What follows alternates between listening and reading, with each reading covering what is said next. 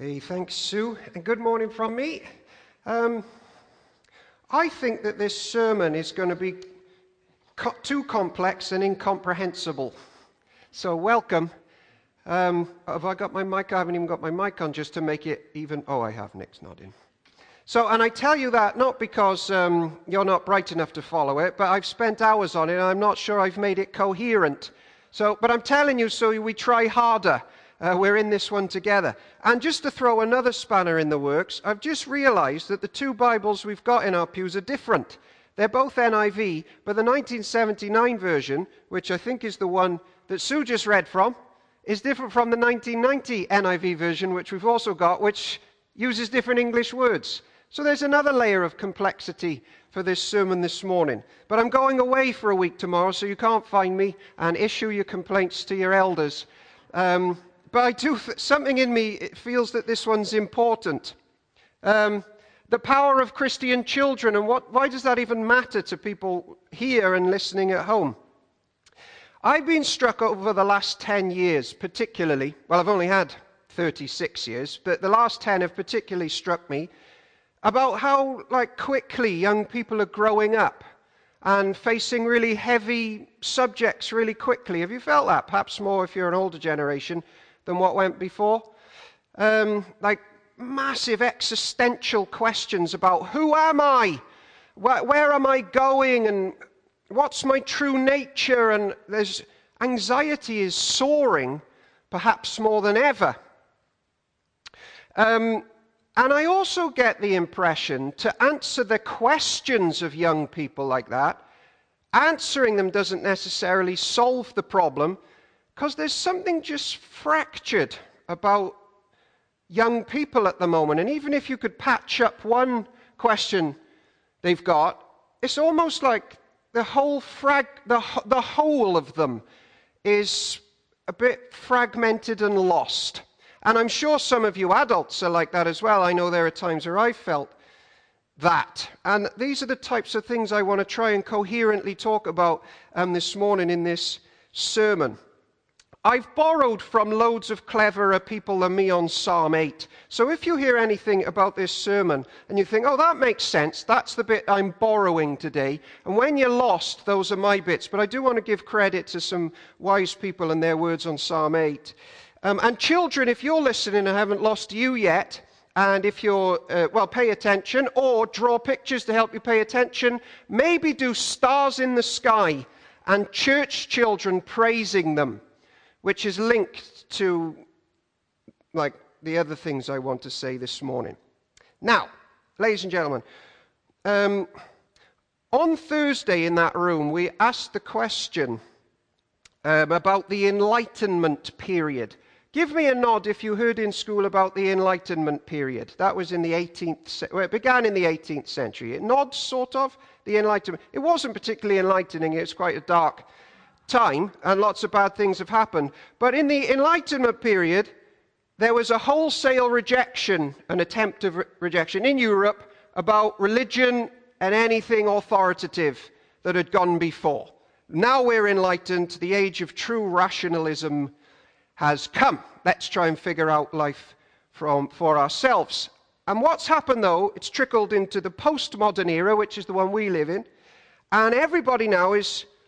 Well, that's a general statement. A lot of people are carrying huge burdens on their own shoulders to a higher degree than ever before. It's a post-enlightenment problem, and it trickles into adults as well as people in school at the moment. And so we are asking questions like this to record amounts of degree. Who am I? I must carve my own meaning, because value no longer comes from up there, because we've got rid of that. This is the age of enlightened rational thinking. So now, where do we get value and purpose from? We carve it ourselves.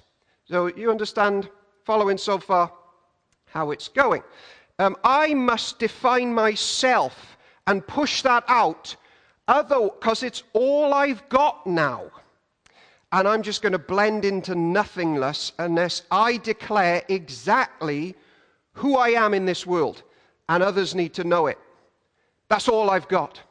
And that is a huge burden to carry. Have you ever tried to plumb the depths of your own heart and figure out who you really are? We change even if we haven't had breakfast or a coffee or if we haven't slept. And yet young people and adults now, I think, are asking, who really am I? I read a quote this week. It was this: know that all your strengths are gifts, otherwise they'll crush you. What do you think about that? Your talents, are they gifts that you can rejoice in, or is it all you've got and you have to put it out to the world, otherwise you're nothing? I was reading a psychoanalysis psychologist, who was analyzing the strange times that we live in at the moment. Stranger than ever, this one psychologist said. And he was assessing the rise of anxiety and suicide in the West at the moment, which is running hand in hand with people who are being told they're just biology, a mass of cells, and any value they think they have has just been given to them by culture, which is quite sad, really. You're just what we say you are anyway, so good luck with that. And he concluded this: to reduce your worth, and if you're listening at home, your worth to nothing but a series of biological codes has catastrophic ramifications for you and everybody else around you. And then he did a study about how the 20th century proved that in various ways. But he told the story about a king. Children, you might like a king in a castle. So picture a king in a castle around him, and then a wall around that castle to protect the castle, and then society on the outside of that wall. Have you got it in your mind? This is what the psychologist was saying. He said, the king stands in the middle. Now imagine the effect of all of those circles around him if the king one day says this: everything that's gone before me doesn't matter anymore. I'm rejecting it, and I'm carving out a new path for myself. I don't know what it is, but all the best. I'm off. All the wisdom that's ever been passed down for me, I am now enlightened, and I'm rejecting it. And the paper made the case that the ramifications would be enormous, not just for the individual, but for everybody else around. Breaking out as me as the epicenter of a new definition without ever consulting anything that's gone before. It would have catastrophic consequences to that person and everybody else around you. Now, I'm going to ask a question. Have I lost anybody yet? Are you sort of still with me? Okay, nods, right, okay. Hearty nods from some people, okay. What would happen there is social chaos. Then you enter guesswork for what's next, for questions like government or that king or whatever else. You also will then get odd educational ideologies popping up left, right, and center to try and help the king figure out what he is in this new vacuum that he's created, which rejects everything that's gone before. Welcome to education in the 21st century, by the way. So, in this post-Enlightenment era, the 20th century, that's the one that's just happened, tried to make this case: all religions are equally worthless. And out went the baby with the bathwater, because what if one was true and can help people become stable with life's big questions? Out it all goes. And of course, there's chaos left, right, and center. How are we doing as a society that's generally rejected the living God and our history of Christianity? How are you doing this morning? Now, I'm going to say three more things, and this is potentially the most complex and confusing part. So, to quote the AV, the King James Version, gird up the loins of your heart to follow this next part. Here is a little history lesson, which you might agree with or not. But we as a culture have been on a trajectory for decades now towards absolute self-isolating determination. Okay? With no traditions, culture, moral, psychological, or legal, or biological limits. We've been heading to that for a long time. And here's why Owen thinks that's happened, according to other people I've been talking to about this subject. Medieval society, 500 to 1500, I think was a brilliant time, and I get really sad when people call them the Dark Ages, because they weren't. That's not fair. In the medieval period, very few young people and adults were having crises about who they truly are and asking whopping existential questions from age 8 upwards. Do you know why? Because most of them went to church. Okay? And yes, the church sometimes had some problems. I agree. But what you learn in church is, oh, the Lord God handles all those questions for me. I'll pass them over to him and see what he has to say on the matter. So we weren't carrying massive problems about self and worth and value and purpose. However, in the 18th century, there was a man who began the ball rolling to self-definition. And it's now in modern philosophy, it's rife. And this man, well, to keep you awake and following, what do you think his name was? His first name began with a T, and his second name began with a P. He was an 18th century British philosopher, and his work affects pretty much every area of philosophy today. His name was Thomas Paine. Thomas Paine, hugely influential, began to say this in his works: "My church is my own mind." Now, that's interesting. I don't need to go to church anymore because I can figure everything out for myself. I am free to make my own decisions and answers about everything. Then, a few years later, the next century, the 19th, there was another philosopher. He's very famous, and his works affect everything that we hear and read in education today. He's from France. His first name was A, and there was a little French thing in the middle with a D, and his second name began with a T. Have you heard of him? Okay. Alexis de Tocqueville. Do you study him in Cardiff High? We did study him in Planation. He wrote a book in the 19th century called Democracy in America. Have you read it? Well, he defined what an individual really is. And this was groundbreaking as we started to reject what God's idea for people was. And I'm not sure if he was pushing this or just observing what was starting to happen in the Enlightenment period. But here's his quote about individualism. You ready? Individualism is a calm and considered feeling which disposes each citizen to isolate himself from the mass of his fellows and withdraw into the circle of family and friends. With this little society formed to his taste, he gladly leaves the greater society to look after itself. Free for all, off goes the king. It's just me and the little group of people who agree with me to define everything. And then the third complicated thing is that self-definition of withdrawal from tradition, church, and culture also affected another area of us in Europe, and it was economics, which has been on the rise to an individual state. Are you ready?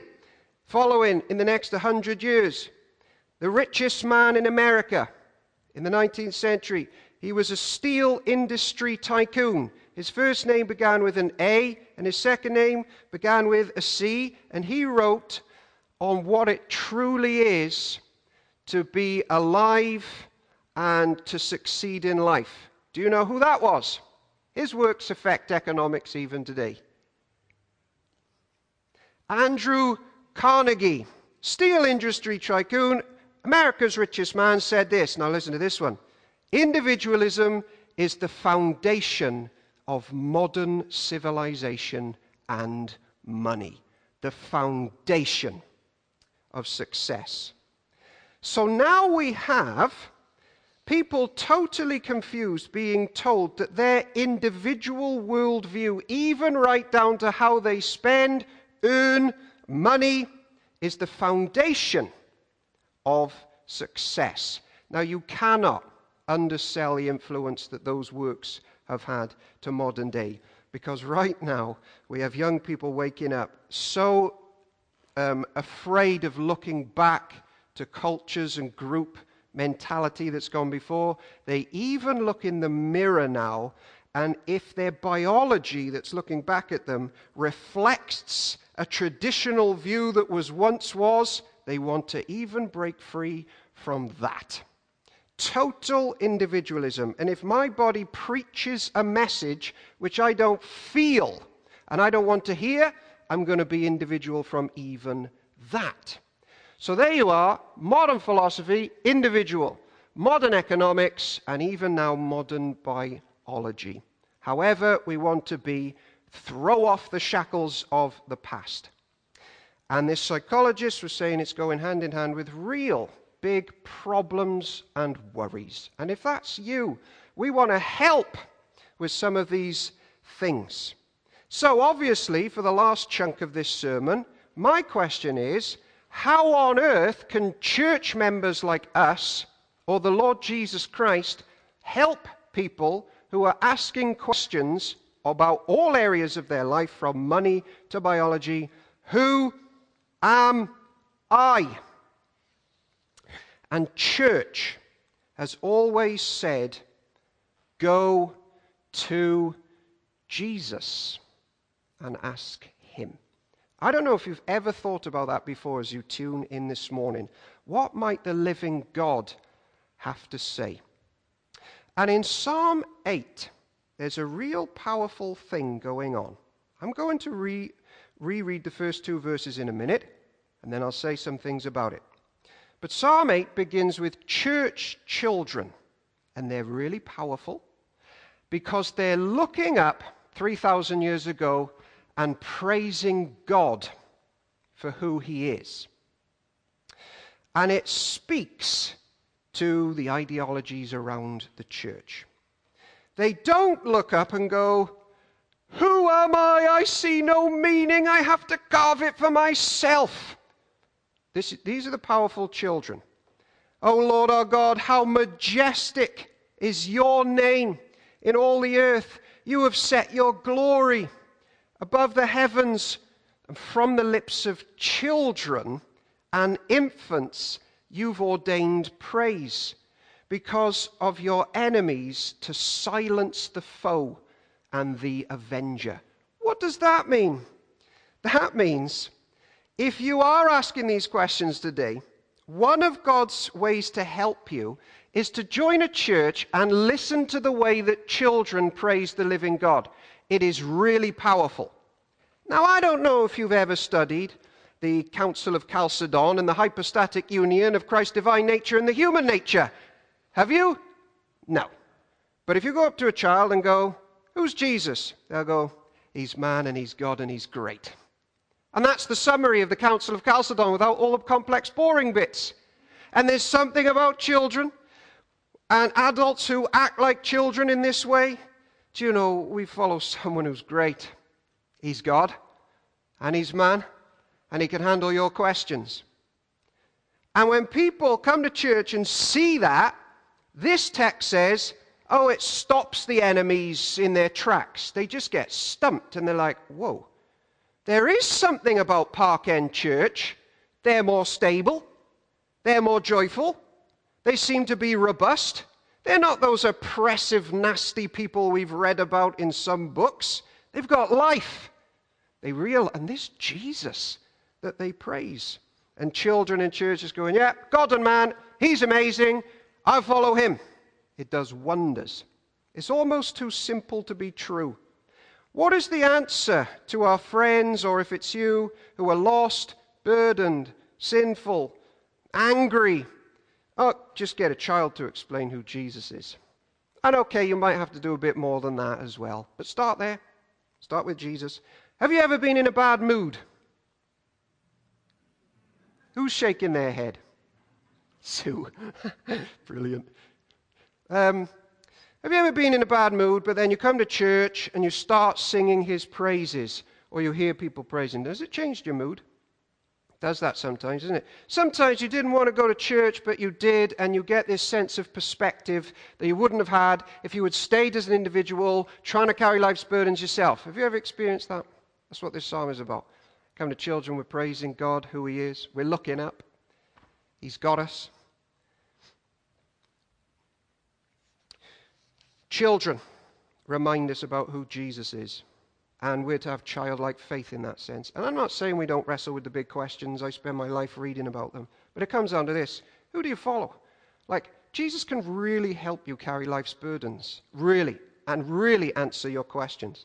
He says in Matthew 11, I praise you, Father, Lord of heaven and earth, because you've hidden these things from wise and learned people and revealed them to little children. Now, the last part of this, I just want to tell you exactly who they are praising. Well, I sort of already have, but I want you to see how wonderful it is in Psalm 8. In verse 3 and 4, I'm going to read it again. When I consider your heavens and the work of your fingers, the moon and the stars which you have set in place, what is man that you are mindful of him, or the son of man that you care for him? You've made him a little lower than the angels and the heavenly beings and crowned him with glory and honor. I'm going to pause there, say a few words. If you've got a version of the Bible that does not say here in verse 4, the Son of Man, that you care for him, and some of you will have that, your version isn't very good in that area. Okay? Some English Bibles are good in some areas for some things, and others are better. That one should say this. Who is man that you're mindful of him? Or the Son of Man that you care for him? See, when they look up, they don't go, oh, I got to crawl back into a cave. There's too much space. It's just an existential problem I got to carry for myself. They go, you did all that, and yet you're mindful of me, and you value me. What are we, humans, that you're mindful of us? Oh, this is how it should read. The Son of Man, that you're mindful of him. That's how Hebrews 2 uses it as well. Now let me punch this home. Why does God value all of you listening this morning? Why does God have a story for all of you this morning? Why were you bothered to be made? Why does God say you're more than mere biology? Oh, the Son of Man, that you care for him. Now, any Bible scholars in the room can shout out the answer. Who is the Son of Man in the Bible? Anybody know? Don't say Daniel, because that's a separate Bible study. The main one. Jesus. That's the most popular term he uses for himself. Why does God the Father love you so much this morning? Why? Jesus. Jesus, the Son of Man, that you care for him. And the very last part I'm going to say is that's why, and you can read it again later, verses 5 to 8, this psalm takes him right back to the beginning of the story of humans. Creation. And why does it do that? Genesis 1, 27 to 28 to end Psalm 8. Why? Well, I'll ask a question. Have you ever had a dream? You ever dreamt about anything? I probably shouldn't say this, but I dreamt the other day that a church member in this church had had an affair, and I was chasing after him around the Titanic to tell him off.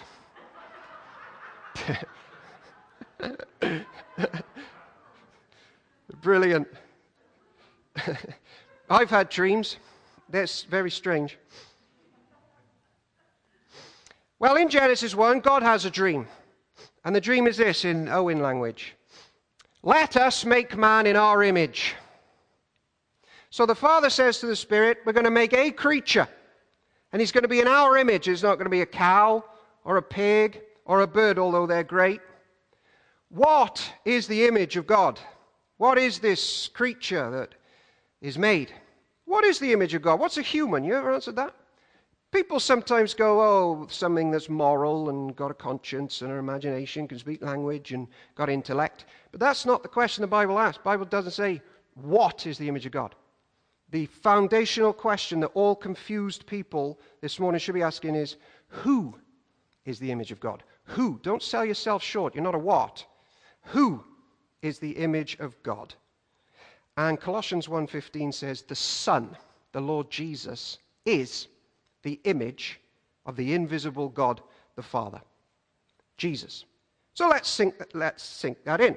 The Father says to the Spirit, we cannot do better than Jesus. He's great, as the children say in church. So let's make lots of people to be like Jesus, in his image. And now here you are. Here you are. Let's make them in Jesus. So they're like trusting him, they're one with him. Let's make them like Jesus, and they're going to love other people and deny sin and horrible things and just put each other first like Jesus does. They're going to share in our life, say the Father and Spirit. These people, then we value them as much as we value Jesus himself. That is how much everybody listening this morning is valued. And then along you come. Much more than biology or mere physics. And Jesus was not an isolated individual. He is the King of a new humanity, which come together with shared value and purpose and love. And the church children get it. And they go, wow, you're so mindful of us because of him. Humans, look after the earth, look after the animals, look after your wives. I mean, we've ruined that one, haven't we? We're not doing great as the image of God. Along comes Jesus. Right, you, the prototype of who humans really are and what they should be, you do it. Along comes Jesus. He does love his friends. He does forgive them. The weather even does what he says, like we were supposed to do in the Genesis story. The animals obey him like we were supposed to do in the Genesis story. He does everything right. He's so wonderful and valued. And then he says to you, guess what? You're just like me. I'm going to die for you and take away those nasty things. And now follow me. And you're valued. And my Father loves you. So stop looking in the mirror to figure out who you are. Look to me. I've got you today and forevermore. And let's all come like children this week to Jesus and bow the knee and say, well, thank you. We're following you. You are great. I'm sorry for being too long and complicated, but I hope parts of that were helpful at times. In the name of the Father, the Son, and the Holy Spirit. Amen.